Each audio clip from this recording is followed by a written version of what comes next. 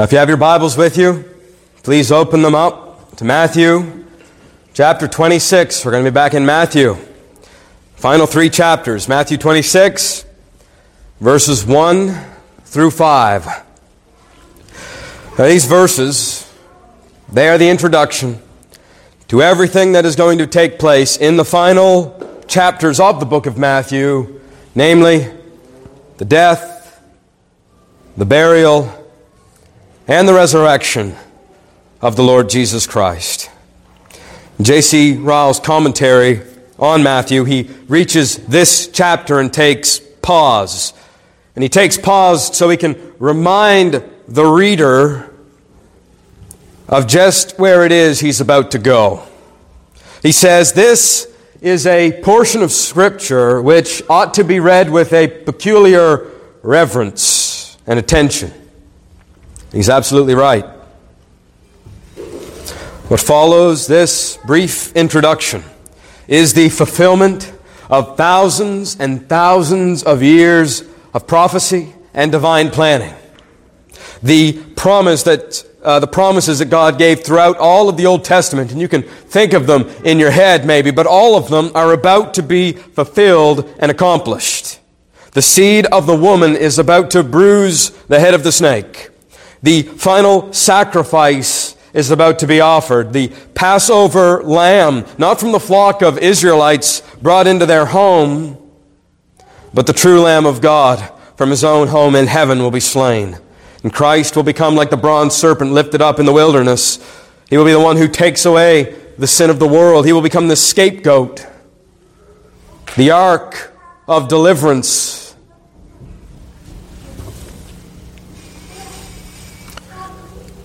The Father is about to unveil that great mystery of how He will be just and the justifier of those who put their faith in Christ. And He will do it by the betrayal, by the cursing, by the degrading, and by the bloodied sacrifice of His own Son. We will do well if our hearts tread lightly from here. In 2 days, from the beginning of Matthew 26, in 2 days, the 3 years of Jesus' ministry is going to be over. And so will be the 700-year wait for the King of David to ascend His throne. And so will be the 1400-year wait for the prophet of Moses to come and deliver His people once and for all. And so will the 2000-year wait since God told Abraham that He would provide. The fulfillment of the ages, the pinnacle of history, the point where every human being, every one of God's people who came before looked forward to this event, and all of us and every other human being who's ever lived is going to look back on it for all of eternity, and it's about to take place. And so if the priests, if they trembled to enter into the Holy of Holies where they would go one time a year and not without blood, our hearts ought to maintain the utmost alertness and reverence as we enter into a temple far greater than the one made with human hands. It begins in Matthew chapter 26, verses 1 through 5. When Jesus had finished all these sayings, He said to His disciples, "You know that after 2 days the Passover is coming, and the Son of Man will be delivered up to be crucified." Verse 3. Then the chief priests and the elders of the people gathered in the palace of the high priest, whose name was Caiaphas, and they plotted together in order to arrest Jesus by stealth and kill Him. But they said, "Not during the feast, lest there be an uproar among the people." Let's pray and ask the Lord for help. Lord, this is Your word and not the words of men. You have given them to us for our everlasting good and Your eternal glory, that You would be magnified by them, and that we would be strengthened and transformed through them. And so I pray as we look to your word this afternoon, you would renew our hearts and minds in Jesus Christ. That the love you have shown through him would lead the wandering back, the lost to repentance, and your own children into a greater appreciation, love, and sacrifice in your name. Lord, help me to preach, and help us all to hear. Please, Lord, now come and bless the preaching of your word. It's in Jesus' name we pray. Amen. What a difference we find here in verses 1 and 2 from Jesus' preaching in chapters 23, 24, and 25. In those chapters, he stepped out into the public light as the king and the champion of God. He pronounced woes upon the Pharisees, calling their hypocrisy to account. He prophesied the destruction of Jerusalem and of all of his enemies. He prepared his disciples for the difficulties the fledgling church would face. He assured them of his second coming, that he's going to come back. Then he warned them and admonished them repeatedly to be ready. And he ends with a promise to judge the living and the dead. His might and magnificence, his divine power, it was on full display as he spoke about himself as the judge, the Son of Man, sitting on the great white throne. At his feet, he gave the picture of all of the nations gathered together to be sorted and judged. And how does he conclude all of this? All at once, and entirely unexpected, he goes on to speak of his betrayal, of his being handed over, and of his crucifixion. He reminds the disciples of why he came. Not to destroy, not to judge, at least not this time, not in this first coming, not to serve,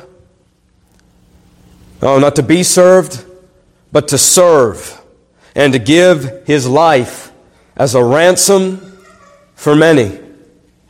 In 2 days, the Passover will come, and he will be delivered up to be crucified. This is what the disciples hear with the pronouncements of his coming in glory still ringing in their ears, lest they begin to misunderstand why he came.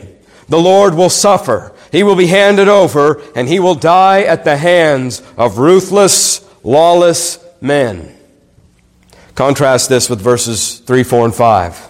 We shift from Jesus and his disciples to the chamber of the high priest. His name is Caiaphas. Now, before we go any further, I want to pause at this point, because very often here, devious people have raised an objection about the reliability of Scripture. Here they point out that Israel only was ever to have one high priest. And yet when you read in the gospel accounts, there are two, Caiaphas and Annas, his father-in-law. They point to this as some incongruity with Scripture and a reason why we shouldn't believe it. But the only thing it really proves is that they have no idea what it is they're talking about and have never studied Scripture in their lives. Caiaphas was the high priest. And yes, there were two high priests at this time, but not according to the Jewish law. According to the law, the high priest was a position held until death. However, the Roman governor who had preceded Pilate forced the high priest Annas to step down and replaced him with his son-in-law Caiaphas. So even though Caiaphas had the title high priest, Annas was still recognized as high priest by the temple authorities and the people and the law of Moses. And so one had the backing of the temple, the other had the backing of Rome, and even though it was a violation of the Mosaic system, even though it was a violation of the way God told them to organize themselves, no one who should have cared seemed to care at all. The arrangement apparently worked out well enough Caiaphas and Annas were on good terms, and even though it was a violation of the law, it was a pragmatic one. It worked well enough, and so no fuss was raised. It's just one more example of the corruption that had seized the Jewish religion at this time. And so there seated Caiaphas, the high priest in name, along with the other chief priests of Israel and the leaders. And the reason they've gathered together is to plot the destruction of the Lord Jesus.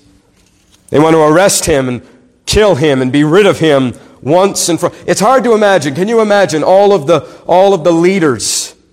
This would be like today if you had heard on the wind of all of the famous pastors and preachers that you know, and they got together to plot to murder somebody. This isn't the mafia, folks. These are the religious leaders of the day. You see how degraded things have become. Here in these verses, there are 4 things I'd like you to see. 4 points to take note of. 1, the sovereignty of God to fulfill His decree. 2, Christ as our Passover lamb. 3, He was a voluntary sacrifice for us. And 4, the dangers of the fear of man. First is the sovereignty of God, and what I mean by His sovereignty is His authority, His right, and His power to do whatsoever He wills, whenever He wants, regardless of the wills and wants, decisions, or plans of anything in creation, including all mankind. And this is obvious here in this passage. Notice the contrast between the words of Jesus in verse 2 and His enemies' adamant decision in verse 5. There's a disagreement between the Lord and the religious leaders here. Did you notice that? Did you notice that when we read this passage, there's a conflict happening? Jesus says, the festival is coming, and in 2 days, during the festival, I will be killed. The leaders, they affirm that they intend to kill Him, but they are adamant they will not do so during the festival. So Jesus says, they're going to kill me during the festival. They say, no way, not during the festival. We're waiting until it's over. We're not going to take that risk, and we'll get them then. It's almost like they're speaking to one another, isn't it? It's a conflict of will here. Jesus says they're going to do something. They say they're not going to do something. But whose will is going to win? Well, there's no contest. God's will always wins. And you see this, by the way, all throughout Scripture. Consider Daniel 4:35, for example. All the inhabitants of the earth are accounted as nothing, and He does, speaking of God, He does according to His will among the hosts of heaven and among the inhabitants of the earth. So among the angels and demons and among all mankind, He does His will. And no one can say to Him, or stay His hand, or say to Him, what have you done? Proverbs 19:21. Many are the plans in the mind of a man, but it is the purpose of the Lord that will stand. You know, sometimes you make plans for your life. I think everybody makes plans for their life. But you know ultimately whose plan your life is going to follow? It's going to follow God's 100% of the time. And you know this. I mean, how many of you are doing exactly what you planned to do? Right? You're living where you thought you would be living. You're doing what you thought you would be doing. Everything in your life went according to plan from day one till now. It happens sometimes, but it is very rare. Our plans change unexpectedly. Things come up that lead us in different and various directions. One of the things you can understand and take hope in as Christians, all of those changes are according to God's will and plan. Or Isaiah 46, 9 and 10. I am God, and there is none like me, declaring the end from the beginning, and from ancient things not yet done, saying, my counsel shall stand, and I will accomplish all of my purposes. God says His purposes always come to pass. Sometimes when you think about prophecy, we think of it as God predicting the future. Right? That's how we think of it. When we read the prophecies that are fulfilled in Scripture, we read them and say, God is telling us what is going to happen however many years from now. That's not the way the Bible teaches us to think about Scripture. Certainly not in Isaiah 46, 9 and 10. In Isaiah 46, 9 and 10, it says, when God prophesies, when God predicts the future, He isn't so much saying what is going to happen as much as He is telling us what He has planned to bring to pass. There's a big difference between the two. Isaiah 46, 9 and 10 tells us when the future happens, when God says, He is saying, I am declaring the end from the beginning. I am declaring my counsel, and it will stand. This is even here in the Lord's death. You see this plainly. The religious leaders say, we won't kill Him yet. No, not yet. God says, oh yes, you will. You think of the power and authority and wisdom and knowledge He has to override anything He wants. And nobody can say otherwise or raise a single complaint. This is similar to what we see the devil doing in Matthew, by the way. Did you know, when you read the Gospel according to Matthew, one of the things I think easily passed over but obvious in the text is that the devil did not want Jesus to go to the cross? Did you notice that the last time you read the book of Matthew? Think about it. In the wilderness, the whole time, all of those temptations, their goal was to get Jesus to forsake suffering, right? The very last words Jesus hears before He goes into the wilderness, God speaking from heaven, you are my Son in whom I am well pleased. You know what the first thing the devil says to Him is? If you are the Son of God. He casts doubt on the very proclamation God the Father had just given to the Son. If you are the Son of God, turn these stones into bread. Why? Because no Son of God should be suffering out here in the wilderness like you're suffering. No Son of God should be hungry like this. That's not how God treats His children. You don't need to suffer. The next temptation, the angels. He says, throw yourself off of the temple. The angels will come and catch you. Then Satan quotes Scripture to him. He says, God will send His angels so that you won't stub your foot even against a rock. You know what the devil is doing there? He is sowing the seeds of doubt in the mind of Christ, trying to. He's saying, God says, the Bible says that the Son of God, the Messiah, He's not going to suffer. You put it to the test. And Satan is trying to show Jesus, convince Him that if you suffer, the one thing you can be sure of is you're not the Messiah, because the Bible says the angels are going to hold you up. Satan, all throughout the New Testament, all throughout, the Gospels, is trying to convince Jesus to forsake suffering. You see this when He confronts Peter, don't you? You remember? Jesus tells the disciples that He is going to go to Jerusalem and be crucified. Peter says, far be it from you, Lord. No way. And how does Jesus answer when Peter tries to convince him not to go to the cross? Get behind me, Satan. He recognizes the voice of the devil when he hears it. And even when He's on the cross, do you remember some of the enticements the crowds are throwing at Him? If you are the Son of God, the same words you hear in Matthew 4 in the wilderness. If you are the Son of God, come down off of that cross. Save yourself. Those are the devil's words. And you see in this passage, in spite of his best efforts, he could not stop the plan of God to crush him and plunder his house. God is sovereign over everything. He's sovereign over the greatest trials in your lives. He's sovereign over the greatest trial in Jesus' life. And we must never forget that. I mean, the song we sang, whatever God ordains is right.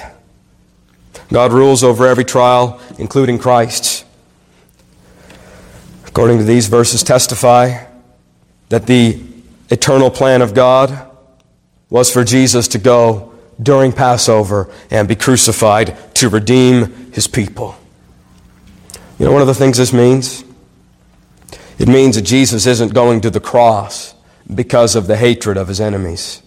Octavius Winslow, he puts it like this. He says, "Who delivered Jesus up to die? Not Judas for money, not Pilate for fear, not the Jews for envy, but the Father for love." And if you know one verse, it's John 3:16. "For God so loved the world that he sent his only begotten Son." The reason Christ was sent was because the Father loves his people. And he did it to redeem you. The second point. Christ is our Passover lamb. That's why he came, to be the Passover lamb. This is the festival that's about to take place. Passover. If you don't remember, it's a festival to remember, to celebrate the deliverance that God worked among his people in Egypt to bring them out of bondage. They had been slaves for 400 years, roughly, and God raised up Moses to deliver them out of that lethal oppression. God sent plague after plague against Pharaoh. He brought Egypt to ruins, but still Pharaoh resisted, and he would not let the people go. After 9 plagues, he sends the last, the 10th. An angel of death would sweep through the land and kill every firstborn son. I want you to think about that for a moment. Your father, is he the firstborn in your family? Now what about you? What about your son or your grandchild? How many firstborn sons are there in your family? And what would it be like to lose them all in one night?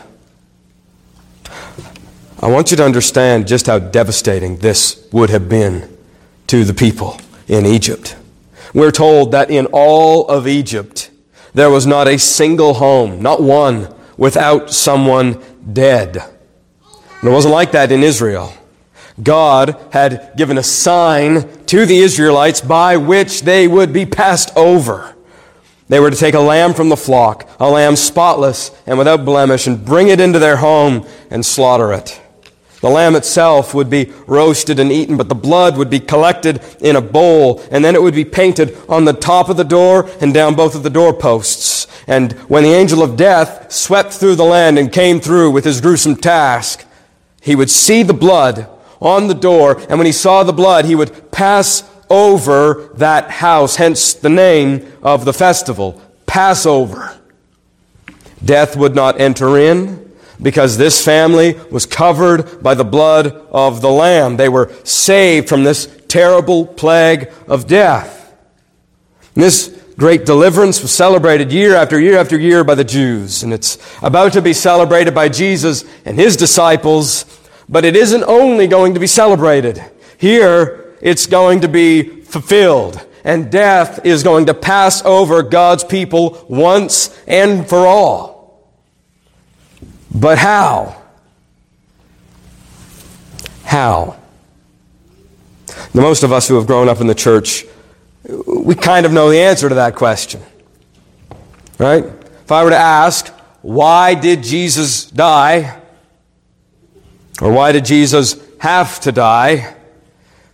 We would probably all answer, he died for our sins. Well, what does that mean? I remember once, and I'll never forget, I was helping out with a youth group while I was in university. And we had an opportunity to speak with 2 of the godliest kids in that youth group about the gospel. And I asked them the same question. I asked them, why did Jesus die? And of course, they answered exactly like you probably would answer. He died for our sins. Well, I wanted to know if they understood what they were saying, so then I asked them this. And how does his death on the cross forgive us of our sins? And they were both speechless. They had a puzzled look on their face. They were thinking. And listen, they were Christian kids. They loved the Lord. They still do to this day. They were in a good Bible-believing and teaching church. But when it came to the question, how does Jesus' death save you? They had no idea. Now, they believed it to be sure, but they couldn't explain it at all. And that's what they answered. We don't know. And so I explained to them the substitutionary death of Christ. That He bore our sins and our curse and our death and our shame and our guilt, and how God took it off of us and put it on Him so that we might take His righteousness upon ourselves by faith. I explained this to them. They were in tears. They couldn't comprehend it. Their Christian life on that evening took 100 steps forward in one conversation when they realized what it meant that Christ died for them. And I bring this up because it's possible to grow up in the church and know much about the Bible and even to believe and yet have a very small view of the basics of the cross of Christ. We know little of the thing Paul preached, nothing but. It's what motivates the Christian life. It increases love for God, and it leads to victory over sin. It sanctifies and it strengthens, and you will never get beyond your need of the gospel. So listen, if you can't answer the question, how is Jesus the Lamb of God who takes away the sin of the world? Pay attention, because this is at the heart of the gospel. It's at the center of the cross, and it's the heart of Christianity itself. Jesus died because His death is the only way any sinner can ever be forgiven by God and not killed and cast into hell. The Bible is clear over and over again. The soul that sins shall die. The wages of sin is death. And nobody is without sin. Nobody. Your conscience condemns you. Your conscience tells you, I'm not perfect. When it does that, it says, I'm not perfect to you. When you give that announcement about yourself and recognize that you're not perfect, you know what you're saying? I have failed in some area. Now, you don't have the police coming after you, right? You're not always looking over your shoulder in fear of being arrested because you know you haven't broken any of the laws of men. So why does your conscience forbid you from saying, I am perfect? It's because you know you have broken the laws of God. Romans chapter 2. Nobody is without sin. The only possible thing that a good and a just God can do with a lawless people like you and I is to kill us forever. That's what we deserve because of our sins. And God is holy. And because He is perfectly holy, He must punish sin. In the same way you burn with anger, and you do, when you see sin out in the world, you hear about horrible things happening to people, you get angry, don't you? You may have even said to yourself, if it was within my power to put an end to this, I would stop it. I would wipe those people out. And if you can feel that way as a sinful human being, seeing a very limited amount of sin in the world, how must it be for God, who is perfect and sees all of the sin in the world down to the thoughts of individual people? God demands justice, and He will demand justice for every sin ever committed in this world, including yours. So there's a great problem, isn't there? Two things in Scripture in conflict with one another. God's willingness and readiness to save His people, but because He is just, He cannot simply overlook their sin or sweep it aside as if it never happened. Sometimes when we think of the cross of Christ, we think of God. When we think of Him forgiving us, we think of it as God sweeping the sin under the rug. That's not what He does, because that wouldn't be just. And in the same way, a good judge must deal with the sin of the guilty. God must deal with the sinner. Proverbs 17:5 puts the dilemma clearly. He who justifies the wicked and he who condemns the righteous. Both alike are an abomination to the Lord. He who justifies the sinner and who condemns the innocent, both alike are an abomination to God. And yet we rejoice. Why? Because we, who are sinners, have been justified. So how can God, that's the question, how can God forgive us? How can God forgive a sinner without becoming an abomination unto himself? That's the great crisis of the gospel. How can God remain holy, maintain his justice, while at the same time forgiving an unholy and unjust people? Well, the answer, planned out from before the foundation of the world, is the cross of Christ. Romans 3:23 through 26 puts it plainly. It says, "For all have sinned, and fall short of the glory of God, and are justified by his grace as a gift through the redemption that is in Christ Jesus, whom God put forward as a propitiation by his blood to be received by faith." This was to show God's righteousness, because in divine forbearance he passed over former sins. Do you see what the Apostle Paul is saying? In the past, God overlooked sin, but you can't overlook sin and be righteous. You have to deal with sin or you will be unrighteous. The death of Christ showed that God was righteous even though he had passed over former sins. Verse 26, it was to show his righteousness at the present time, so that he might be just and the justifier of the one who has faith in Jesus Christ. The cross is how God can justify the wicked and not become an abomination to himself. He put Christ forward as our substitute, and the sword of guilt and damnation that hung over your head was driven into his heart. And he who knew no sin became sin for us, so that we might become the righteousness of God in him. And because our sin was paid for by another, when God looks at you,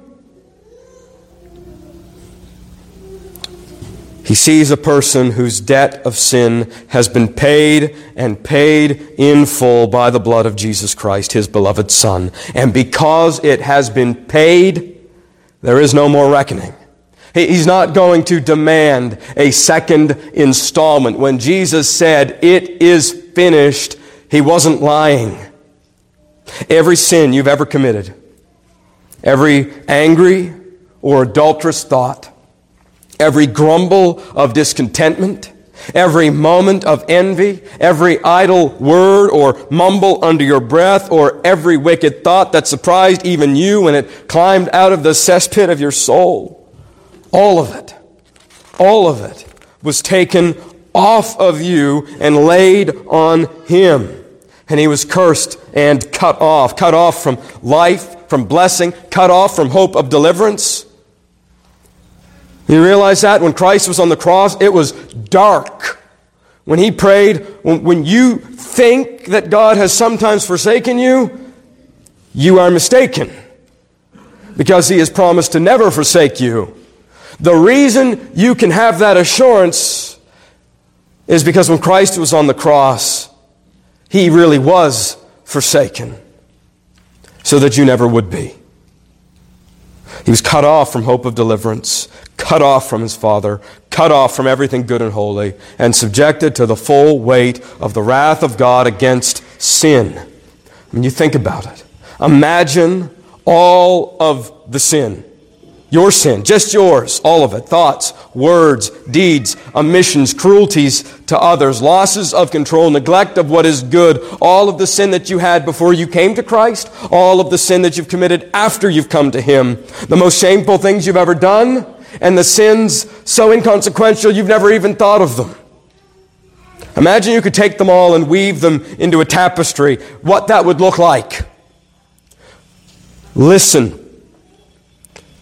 That is what Christ saw in you when he determined to save you. It is. He didn't see a great person who was marred. Or he didn't see a good person who makes mistakes. He didn't even see someone in need of or deserving of love. He saw a sinner wrapped in a cloak of depravity, and any redeeming quality that you could possibly have had was shadowed in the mountain of your sin and swallowed by the sea of your corruption. That's how Christ saw you. You say, I don't like that. It's true. And seeing you like this, He loved you. While we were yet sinners, Christ died for us. And He came, and that blanket of sin, soiled and spoiled, He came and He took it off of you, and setting His love and affection and compassion upon you. Why? Not because you wrenched it out of Him, not because you earned it, but because He is loving and affectionate and compassionate and gives it without measure. He promised you all of this sin and shame. Now it belongs to me. And all of my righteousness and my peace I give to you. Trouble yourself with your sin no more, because you have become like me in the sight of a heavenly Father who loves you and gave me for you. Why would He do this? Who forced Christ to go to the cross? Why would He set His affection on such a sinner like you and like me? Nobody made Him do it. One of the things obvious in this passage is He endured these things willingly and voluntarily. He was the voluntary sacrifice. Voluntary because He loved His people. And so He set the trap, walked into the trap, and sprung it. And He did it out of love for His people and joy in their redemption. I want you to understand that the cross, it's not just some abstract event that happened thousands of years ago. It really did happen. The reason that you can say, praise be to God, the reason you can say, thank you, Jesus, is because Jesus really did die. He really was betrayed, and His Father shrouded Him in darkness and turned against Him and struck Him like Abraham and Isaac. But the knife came down over and over again. And not only did He endure this, He embraced it for His people. The book of Hebrews tells us, for the joy set before Him, He endured the cross and despised its shame. For the joy, what joy? The joy of fulfilling the promises of God. The joy of reconciling a people to Himself. He embraced it, knowing how fickle or forgetful or unappreciative you can be. He did it for Peter and the 10 others, even though He knew they would abandon Him in a few short hours. The time of His greatest need would come and they were gone. He did it for Paul, even though He knew that Paul would hunt down believers and have them thrown into prison and put to death. He did it for the thief on the cross who would mock Him, and yet in the final moments of his life repent and believe. He died for him. He didn't die for a people who were perfect by His own account. He came for sinners and the unrighteous. What could possibly possess our Lord to do such a degrading thing if He did not love His people more than His own life and more than His own dignity and more than His own honor, more than any amount of suffering He would endure? He loved His people and He loved us to the end. You know, sometimes we say, you know, I just want someone to love me. Listen, if you're a Christian, you cannot be loved better than you are. And it's not superficial. He knows you. Christ knows you more than you know you. And if most people knew you that well, they wouldn't love you at all. If people knew you completely, your thoughts, words, deeds, what's done in secret, what creeps into your mind. If other people knew that, you wouldn't have two friends in the whole country. The reason I say you wouldn't have two is because you would have one who promised to never leave you nor forsake you and gave himself for you to seal it and make it sure. Christ went to the cross for you, knowing full well how sinful and fickle and cold and weak and disappointing you are. And he wasn't deterred by any of it. You don't surprise him with your sin. The love of God for us in Christ is truly beyond compare and comprehension. Nobody loves like this. Nobody. Charles Spurgeon, he said of this, the giving of Christ, it would be blasphemous to say that God loves us more than Christ. But he certainly does not love us any less. He cannot love us better than he does. In light of his goodness, and in light of his great-heartedness, in light of his love, the hard-hearted evil of the Sanhedrin and the chief priest and the elders is multiplied. Listen, it's one thing to put to death a criminal. It's another to put to death someone who's in the wrong place at the wrong time. When a good man dies by man's standards, it's tragic. And when an innocent man is wrongly sentenced to death, it's worse still. But what is worse than putting to death not only an innocent man, but a man full of benevolence and kindness and healing and forgiveness, forgiving even those who dragged him away to be crucified? What you read in verse 3, 4, and 5 is the height of human depravity. They're seeking to kill the Son of God. And though God has ordained it to come to pass, these wicked men are by no means innocent of their evil schemes. There's one point here. One point I'd like to focus in on. Again, verse 5. If you didn't know better and you read this, you might think a pang of conscience struck them. Oh, they resolved to kill him, to be sure, but not during the feast. Well, why not? Had they a sudden concern for righteousness? A stab of guilt? Right? Well, if we're going to kill a prophet, at least let's not do it during Passover. Wait until after the holy day, and then we'll do it. Would that mitigate their guilt? I was wrong to kill a man, but it's even worse to kill him in his own house. It's one thing to be an arsonist.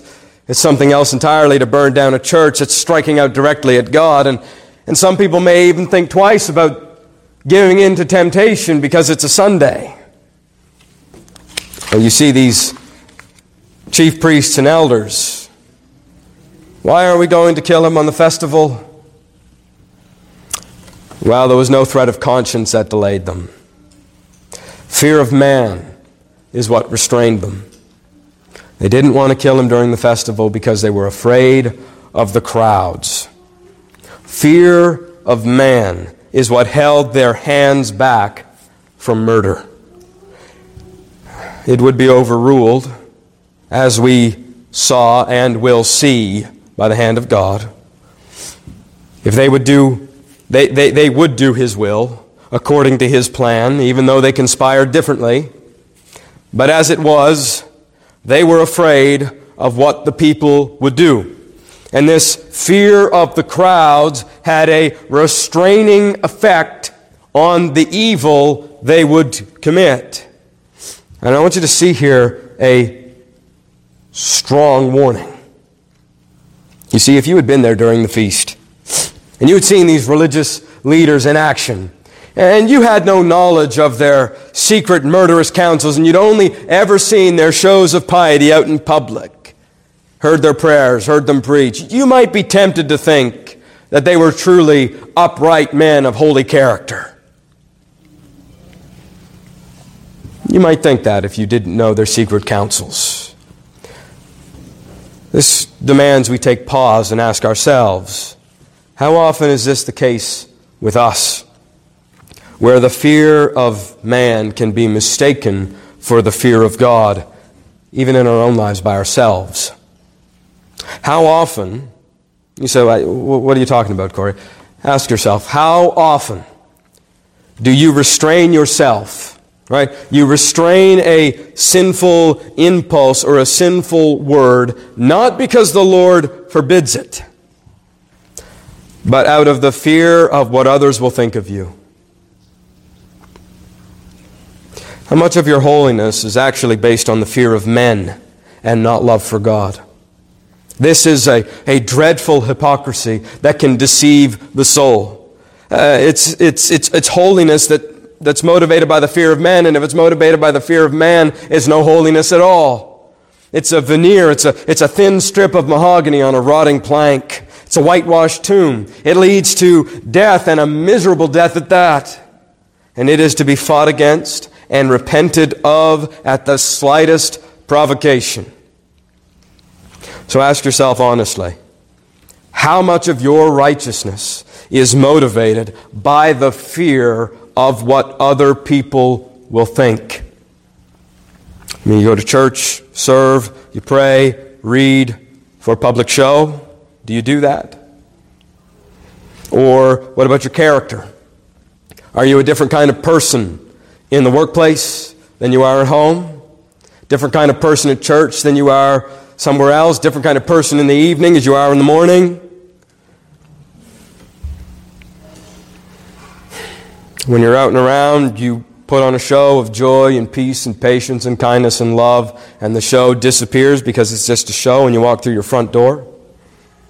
You know, the reason I point this out, sometimes maybe you've been here for a while and you think, why is he always talking about the family and about work? I'm talking about family and work because that's where 99% of your Christianity is going to be played out. It's not going to be played out here in the hour and a half you're here on Sunday morning. It's going to happen in the evenings, in the workplace, on the weekends. That's where you live. That's where you see whether or not you're a Christian. What's happening here on Sunday morning doesn't mean much if the other 167 hours of the week, nobody could mistake you for a Christian. So think about in the home. If we're talking about fear of men, think about in the home. All of your blots and blemishes, people know them, right? They know your character because they know you. You've got nothing to hide. Right? You've got nothing to lose before your wife and your kids.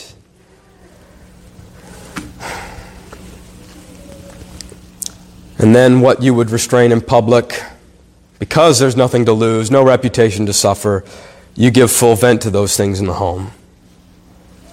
And those people that you are called to love the most, you love the least. Listen, it's easy to do. Our sins hound us like a beast that's never satisfied. But this is a dreadful sin to be repented of. And if you're guilty of it, you must make things right. And by the strength of the Lord that comes through prayer, you must strive to put the sin of duplicity to death. Don't be in the home what you are not in public places. Do not be in the church what you are not in the workplace. Do not be in private what you are not in public. And do not be outwardly what you are not inwardly. Don't allow your righteousness to be motivated by the fear of men. The moment that happens, listen, the moment that happens, it stops being righteousness and starts being idolatry.